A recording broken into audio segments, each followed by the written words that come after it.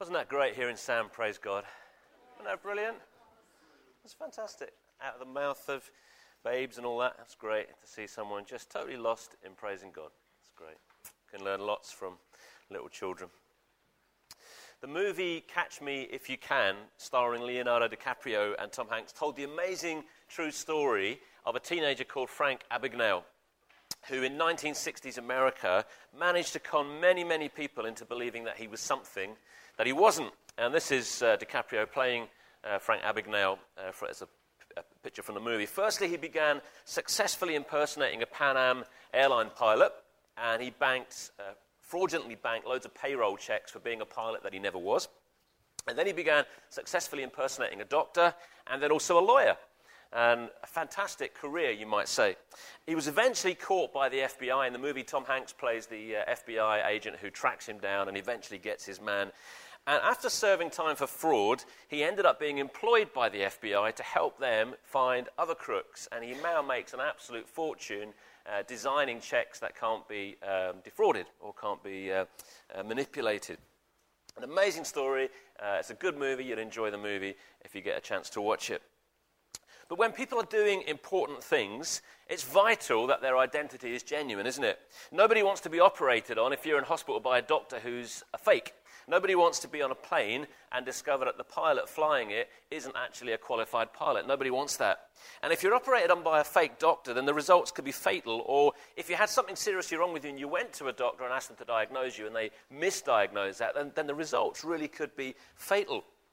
But you know, our spiritual life and our spiritual health is even more important than our physical life and our physical health. Our physical life and health is really important, but our spiritual life is even more important.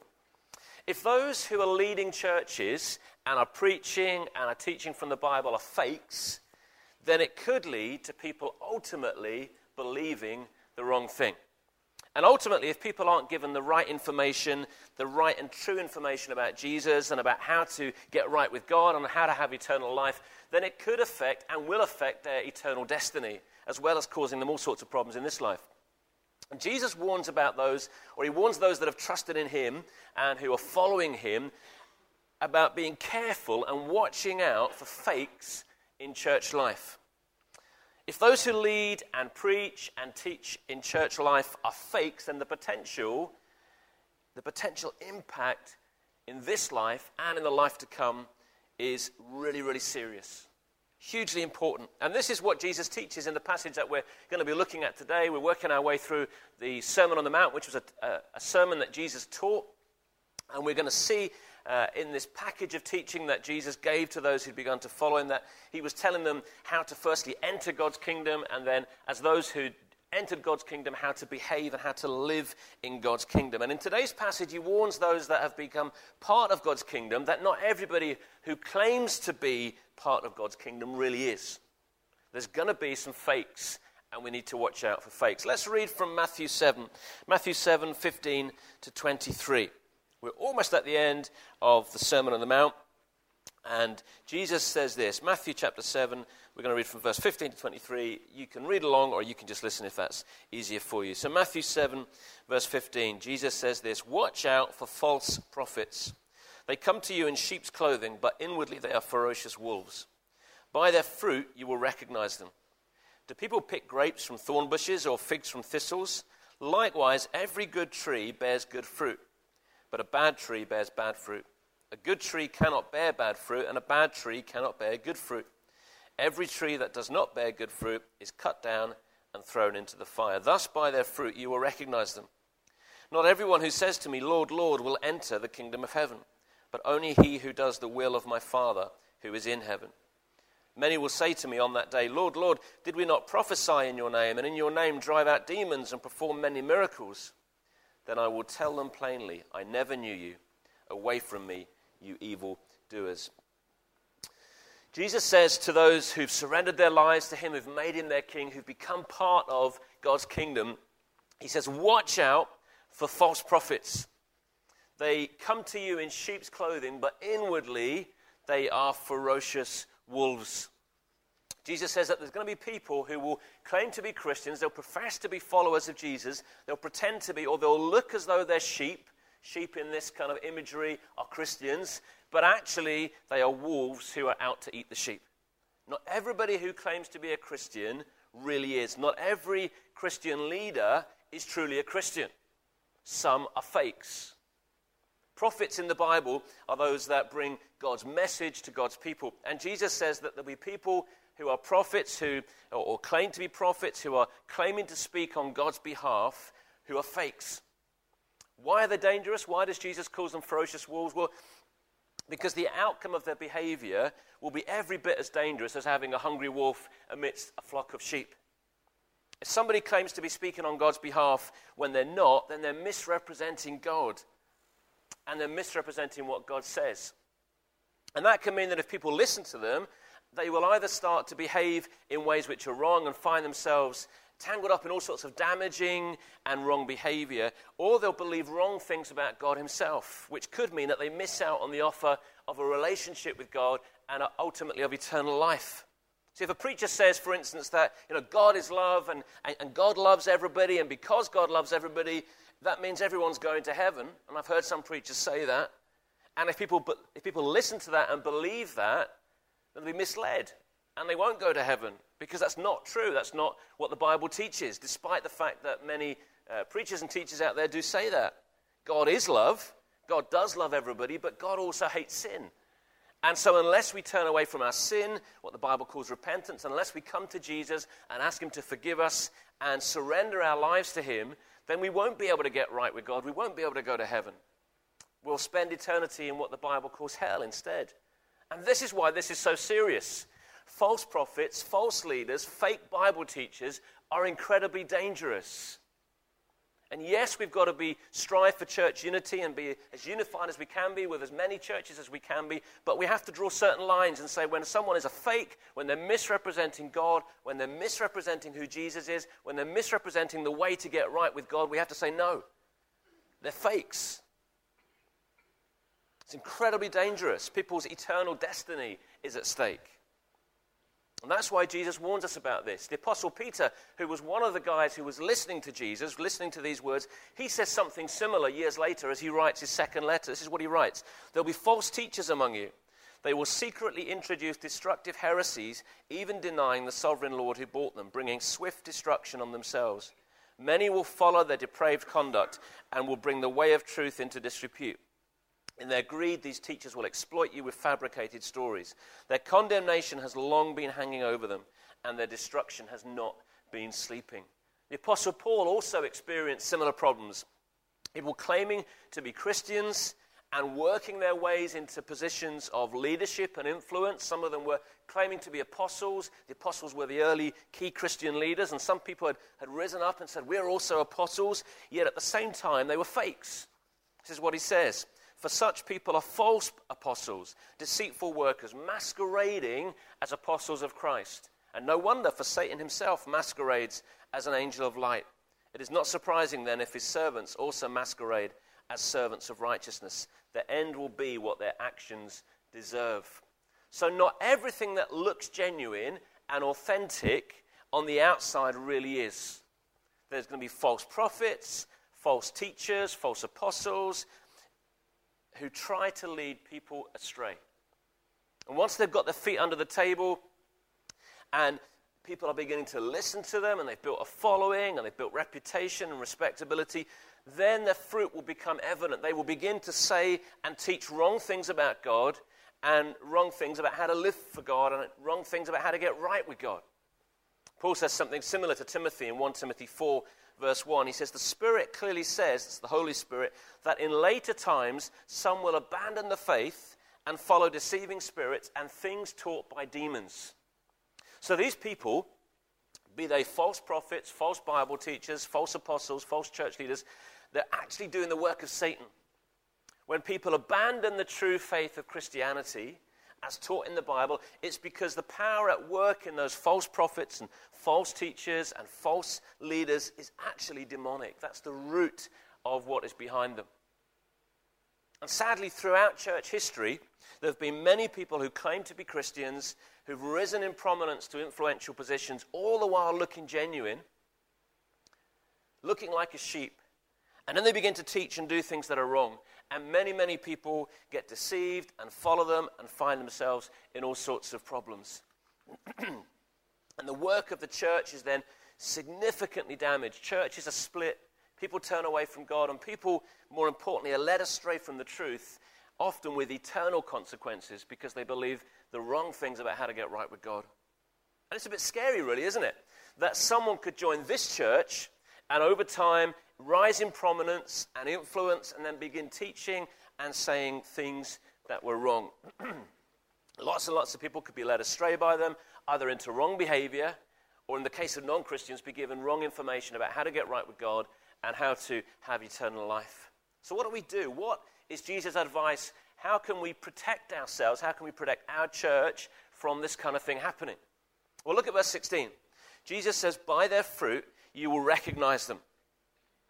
Do people pick grapes from thorn bushes or figs from thistles? And the thorn bush that Jesus was referring to, a picture of it here, was the buckthorn, and it had little black berries, which from a distance could be mistaken for grapes. And there was a thistle whose flower from a distance might be mistaken for a fig. But nobody would confuse the buckthorn and the grape once they started to use the fruit to try and make wine. And nobody would mistake the thistle flowers for a fig when they came to try and eat it. False prophets, false Bible teachers, false Christian leaders look like the real thing, perhaps from a distance, and even as we get up close to them, and for a while, they look like the real thing, and even what they do and say, their fruit, might appear genuine at first, but the true nature of the person can't be hidden forever. That's effectively what Jesus is saying. Sooner or later, they will be seen for what they are, either in the teaching that they give or the lifestyle that they begin to lead. By their fruit, Jesus says, you will recognize them. By their fruit, you will recognize them. And Jesus continues and says, likewise, every good tree bears good fruit, but a bad tree bears bad fruit. A good tree cannot bear bad fruit, and a bad tree cannot bear good fruit. Every tree that does not bear good fruit is cut down and thrown into the fire. Thus, by their fruit, you will recognize them. Apple trees produce apples.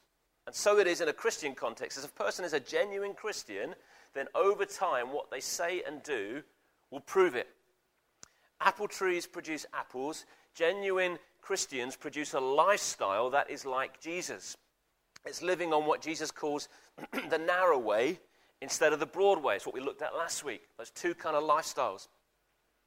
The fruit, the kind of lifestyle that Jesus is talking about, just as a tree produces a physical fruit, so a genuine Christian will produce not obviously physical fruit, but a lifestyle that is genuine and authentic.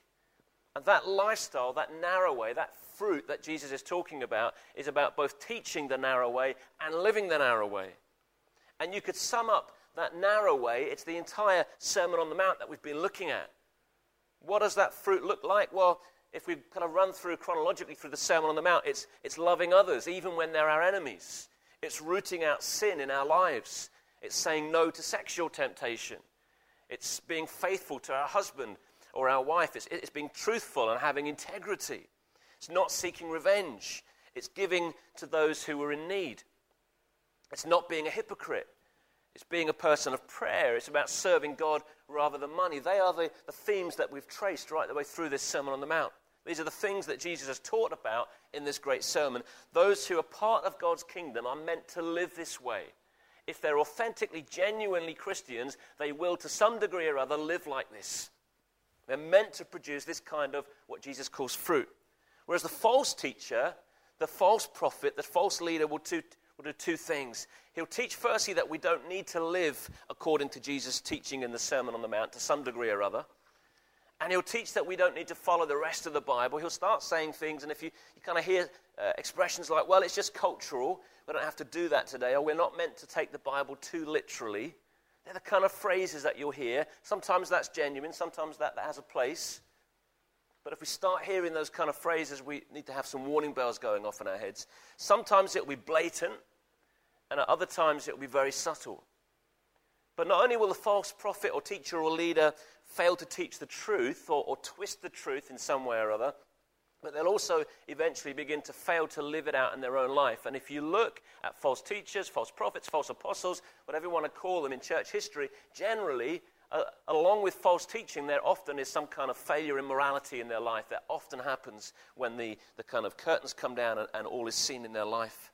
They start out well, they look as if they're the genuine thing. People flock to them, they become a big name, and sadly sometimes their real teaching begins to come out and their real lifestyle begins to come out. It's by a person's fruit, Jesus is saying, what they teach and how they behave, that we will recognize whether or not a person is genuine. And sometimes that might take a long time because we need to get close to that person, just like we need to get close to the real fruit and discover whether it's authentic or not. So, firstly write this down on your outline. Not every prophet, teacher, leader, whatever their role, not every Christian leader of influence is genuine. That might come as a bit of a shock to some of us, but this is true. This is what Jesus is saying. Not every Christian prophet, teacher, leader is genuine. We need to test and assess. We need to be alert. We need to be, as individual Christians, testing and assessing what people are saying and how they're living. Are they teaching and living the narrow way? Now, this is different, isn't it? A few weeks ago, we said that we shouldn't be finger-pointing and judging. That's not what Jesus is talking about here. This is about healthily testing and assessing what people say and what they do. Are they living? Are they teaching the narrow way? And this isn't just the job of the church leadership. This isn't just the role of the church elders to do this. Every single one of us should be engaged in actively assessing and testing whether what people are saying is true and biblical. I sometimes get a little bit worried and quite frankly depressed when I hear Christians say, oh, well, that's a kind of bit above me. I'm not sure. I don't feel qualified to assess this, that, or the other. Every one of us is qualified to test and assess. We just need to engage our brains and read the Bible lots. We don't need to be at Bible college. We don't need to have a theology degree. We don't need to be a certain level in church or anything like that. None of that's in the Bible anyway. We just need to be engaging our brains with the Scriptures and testing and assessing what we see and what we hear. Just because I say something up here at the front, it doesn't mean it's true. Test what I say. Assess what I say. Test my lifestyle. Test my behavior. Just because the other elders teach something or say something, just because others who teach in this church, Stuart, Joel or Rob, or some of the visiting speakers we have, just because people say something up here, it doesn't mean it's true. Test it. Test it against the Scriptures. Assess it. Now, we hope that you can trust those who are up here. We work hard at that. But never take something at face value. Test it and assess it. Test it against the Scriptures. Is this what the Bible says? Please don't be passive and sit and accept everything that the elders say or everything that's taught from this pulpit. Test it against the Bible. Assess what is said. And if you don't agree with what is said, not because you just don't agree with it, but because the Bible says something different, then come and speak to one of us. Not nicely, though, but come and speak to us and say, Andy, you said that this morning. I've read this verse in wherever. Why is that different? Or I don't agree with that. Then come and say that. Come and do that. Because we have a duty. We have a role of, it's a great responsibility standing up here at the front and teaching. We need to hold each other to account. And we want to be a church that's known that everything that does come from this place can be relied upon. But that means everybody testing and assessing. Don't believe everything you hear, not just from here, but from Christian books, Christian media, other preachers, TV channels. It's amazing the naivety that many Christians have. The moment somebody professing to be Christian on a Christian radio station or on a Christian TV station or a Christian book, the moment someone says something, they switch their brains off and just begin to accept everything that's said to them. Jesus is saying that not everybody will be genuine. Not everything that's said will be genuine. Don't believe everything you hear. Don't accept everything you read in Christian books or on Christian TV. Test and assess everything. Watch out for fakes.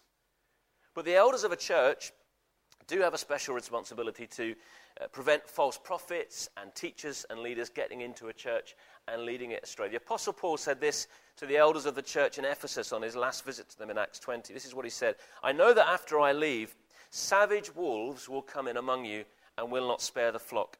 Even from your own number, men will arise and distort the truth in order to draw away disciples after them. So be on your guard. Paul warns the elders at Ephesus, and by implication all elders throughout church history, that savage wolves will come in from the outside. But there'll also be some who will rise up from within. Men who will distort the truth, twist what the Bible says, and they'll draw people away from the truth, and in doing so will damage people's lives and wreck churches. And so part of the role of the elders of a local church is to guard and protect the flock. Write that on your outline. Part of the role of church elders is to guard and protect the flock. And as the elders here, Keith, Paul, and I, we would crave your prayers that we would have the wisdom and discernment and biblical knowledge to be able to guard and protect this flock. One of the roles of church elders is to shoot the wolves, but look after the sheep. We've got to watch out for wolves and deal with them so that the sheep, the church members, are safe. So how can we ensure that whether we're elders or church members, we're not personally fooled and led astray and devoured, as Jesus says, by these false prophets and teachers and leaders? And how can we all, and especially the elders of a church, guard and protect the flock? This isn't just the job of the elders, it's the job of all of us to guard and look out for each other. How can we guard and protect the flock? Well, apart from praying for wisdom and being sensitive to the leading and discernment of the Holy Spirit, which is absolutely, of course, necessary, we also need to ensure that we know what the truth is. We need to know what the truth is ourselves. Don't leave it up to some sort of select group of Bible teachers or the elders or people with theology degrees or anything like that. That's not the idea in the Bible. Every single one of us should know our Bibles really well. Every single one of us. We might not be Bible teachers, but we all ought to be able to handle the Bible well. We ought to know what's in it. If you know the real thing, then you can spot a fake. You know, when banks train people who handle cash, they don't train them to spot the fakes, because the fakes are changing all the time. What they do is they train them to spot the authentic, real banknotes, because if you know what is real, then you'll be able to spot the fake. The fake will jump out very quickly. And the same is true in church. Look at what Paul says to Timothy. Do your best to present yourself to God as one approved, a workman who does not need to be ashamed and who correctly handles the word of truth. If we're studying the Bible for ourselves, and we get to know what it says and what it teaches, then when somebody else tries to twist it or distort it, we'll be more likely to spot it. Whether it's a book we're reading, whether it's something we watch on TV, whether it's somebody here or somebody else we encounter, if we know the truth really well, then if they start saying something that is leading people away, then hang on a second, I don't think that's right. I'm sure I've read something different. The more we find out from the Bible about what God wants of those who are in his kingdom, and the more we're obedient to God and living out that narrow way, the more obvious it will be to us when somebody else isn't living like that and when somebody isn't teaching what the Bible says. Their fruit, what they teach, and how they live will be seen for what it really is. So we need to guard and protect ourselves, and the best way you can do that is study the Bible. The best way we can do that is to study the Bible. To get into the Bible, to get into the Word of God so that we know, so that we are workmen and women who correctly handle the Word of truth, so that we can guard against fakes, we can guard against falsehood, we can guard against error. And not only will this protect us from being led astray and devoured by the wolves, it'll also help us or prevent us from unwittingly leading others astray ourselves. And it's really important, that if we're in a position of leadership or influence in church life, that we make sure that we are living out the truth in our lives, but also that we're not teaching the wrong things to people who look to us. Now, that's not just those who are elders or those who are Bible teachers. There's lots of people in this church who are in positions of influence. If you're a Sunday school teacher, if you are a helper at FX or at Friday Frenzy on a Friday night, there's a whole group of people who look to you and will listen and take notice of what you say. If you're a worship leader, if you're a chairman on a Sunday, if you're doing Bible studies with somebody, either with a non-Christian or a new Christian, people are listening, they're watching, they're wanting to know what you've got to say. And so when we do that, when we're in those positions, we need to make sure that we correctly handle the word of truth. There's a massive responsibility on us, those of us who teach others, at whatever level that's taking place. We need to make sure whoever the people are that we're teaching, whatever age they are, whether they're 5-year-olds or 55 or anything in between or above, there's a massive responsibility on those of us who teach. James, the brother of Jesus, says this, "Not many of you should become teachers, my brothers, because you know that we who teach will be judged more strictly." That's a sobering verse, isn't it? So we need to make sure that our own lives are both living examples of what it looks like to be on the narrow road, but we also need to make sure that we're correctly handling the word of truth, the Bible, so that we're teaching what the Bible actually says. Look at what Jesus says next. "Not everyone who says to me, 'Lord, Lord,' will enter the kingdom of heaven, but only the one who does the will of my Father who is in heaven." Not everybody who thinks they're a Christian really is. That's what Jesus is saying. People can think they're Christians. They can be heavily involved in a local church, yet they've never actually been born again. They've never really surrendered their lives to Jesus. They've all the right external behavior, they say the right things, they do the right things, but inwardly they've never truly been changed. They've never really been transformed by the power of the Holy Spirit. And this is what Jesus has been saying really all the way through the Sermon on the Mount, that following Jesus isn't about external outward conformity, it's not about box ticking, it's not about behavior on the outside, it's about an inward transformation. And that inward transformation does lead to outward behavior, but it's an inward transformation that's important, not conforming to external behavior. And the inward transformation comes about when we surrender our lives to Jesus as King. And when we do that, we will produce good fruit. We will do what Jesus calls the will of the Father. And then Jesus says, "Many will say to me on that day, 'Lord, Lord, did we not prophesy in your name, and in your name drive out demons, and in your name perform many miracles?' Then I will tell them plainly, 'I never knew you. Away from me, you evildoers.'" Now, Jesus is referring here to the day, what's called the day of judgment, when Jesus comes to rule and reign, and all those throughout history will be gathered before him, and those who've accepted him will go on into eternal life, and those who've rejected him will go on into what the Bible calls hell, a place of eternal punishment. And Jesus says there'll be many people, not just some, but many, this is the word of Jesus, many people on that day who Jesus will reject because despite looking and behaving as though they were Christians, they weren't. That is really sobering, isn't it? Despite looking and behaving as if they were Christians, in reality they were not. There'll be people who have been involved in all sorts of miraculous things and yet have never really trusted in Jesus. They are false, fakes. Not everybody who claims to be a Christian actually is. Not everyone who thinks they're a Christian actually is. The real test is whether they are obedient to Jesus in their lives. Those who do the will of the Father in heaven. That is the real test. By their fruit you will know them, Jesus says. And in this verse, Jesus talks about people who not only claim to be Christians, but they'd actually been involved in miraculous things in church life. They've been involved in driving out demons and miracles, and yet they were fakes. You know, just because somebody is involved in the miraculous, things like speaking in tongues or prophesying or healing or casting out demons, just because they're doing those things, it doesn't necessarily mean that they are actually Christians or what they are doing is necessarily of God or from God. Just because we see something impressive happen doesn't actually mean it is of God or that they are from God. And there's two lessons for us in this. Firstly, we need to be on our guard and not simply accept everything we see or experience without question. We mustn't be naive and just assume, well, because this has happened in a church, therefore it's from God. Jesus says that's not the case. It's entirely possible to be speaking in tongues and yet not be a Christian. It's entirely possible to be involved in casting out demons and not be a Christian. I've seen this happen. Just because people do the miraculous or are involved in the miraculous does not mean necessarily that what they do is of God, and it doesn't necessarily mean that they're Christians.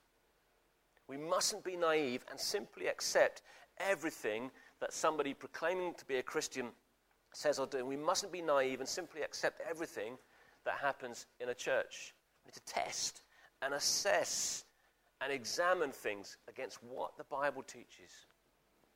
Is this biblical?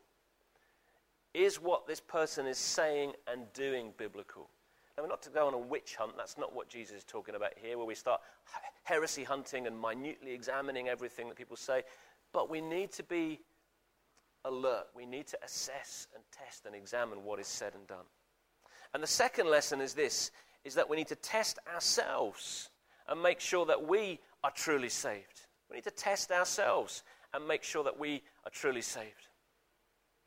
Wouldn't it be terrible if I was deceiving myself and I thought that I was a Christian when I wasn't? The greatest deception that there could ever be, that I thought I was a Christian and yet I wasn't. Paul says this in 2 Corinthians. It's on your outline. We've lost the screen for some reason. But Paul says this, it's on your outline in 2 Corinthians. Examine yourselves to see whether you are in the faith. Test yourselves. Do you not realize that Christ is in you, unless, of course, you fail the test? So we should examine and test ourselves to see if we have truly trusted in Jesus. Because if we've truly trusted in Jesus, then we will be producing good fruit. Because Christ will be in us by the power of the Holy Spirit, and if Christ is in us, then we will be different people. Our lives will be different, and we will be changed.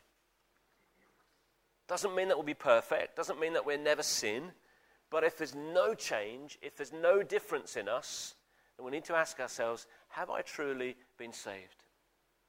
Or am I deceiving myself? And this isn't just about outward conformity, looking the part, saying the right things, coming to church, dressing the right way, saying the right things, and all that kind of outward behavior. It's about having a radical heart transformation of encountering Jesus and surrendering to him as Lord. This is what Jesus has been saying right the way throughout the Sermon on the Mount. Being a Christian isn't about doing and saying the right things. It's not about ticking boxes. It's about a relationship with God that changes us and transforms us right to the very core of our being. And if that has happened, then we will be different. We will be changed to some degree or other. We're not all going to be like Jesus, but there will be some degree of change in us. There will be some fruit. There has to be. By their fruit you will recognize them. Some of us will grow faster than others. Some of us will mature more than others. But if there's no fruit, we have to ask ourselves, have I really known, do I really understand what it is to be in relationship with Jesus? We will produce good fruit. In other words, we will live the kind of lives that Jesus wants us to live, lives that look like Jesus. Now, I don't want you all to be going home thinking, am I a Christian this morning? Am I not a Christian? That's not what this is about. But it is about asking that genuine question, has there been a change in my life? Am I a different person to the one I was before I professed to be a Christian? If there's no change, if there's no difference, we need to ask ourselves, have I really understood what it means to be a believer in Jesus? If there's some change, if there's some fruit, that's great. Pray for more fruit. Keep following Jesus. So we need to be careful. We need to test and assess what other people say and do, especially when they're in church leadership, especially when they're teaching. We need to be really careful that we are not misled, that we're not deceived by people claiming to be something that they're not. And we need to guard and protect ourselves and make sure that we know the truth of the Bible so that we can spot what is false.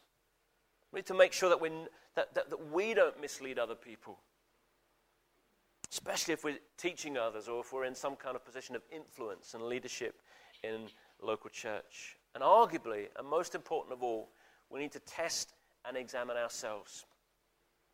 Make sure that we are truly saved, that we haven't been deceiving ourselves, that we're not deceiving others, that we are really in the faith and that Christ is in us. Let's pray.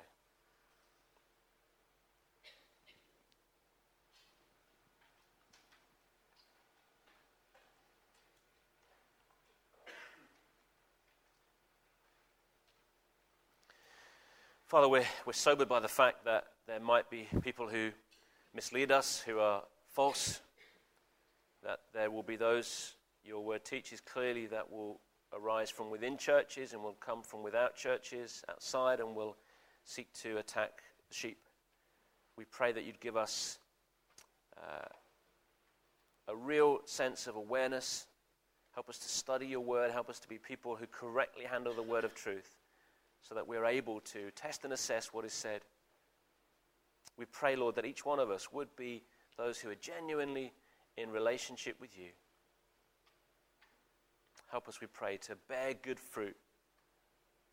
Help us, Lord, to fan the flames within us of the Holy Spirit's presence, that we might bear good fruit, that we might live on that narrow way, that we might teach the narrow way and live it, and be those who authentically follow the Lord Jesus. Help us not to mislead others inadvertently or wrongly. Help us to be those who correctly handle your word. And help us as a church, Father. May we be a church where the word of God is taught humbly but correctly, that we might faithfully represent the truth of your word, we pray. So bless us, help us, we pray. May we be those who genuinely know you and love you and know that wonderful blessing and experience of being in relationship with you, that we might know that we are those that are adopted by you, that are in relationship with you, that we are who you say we are, which is your children. We thank you for your love. We pray that we will live it out, and we ask this in Jesus' name. Amen.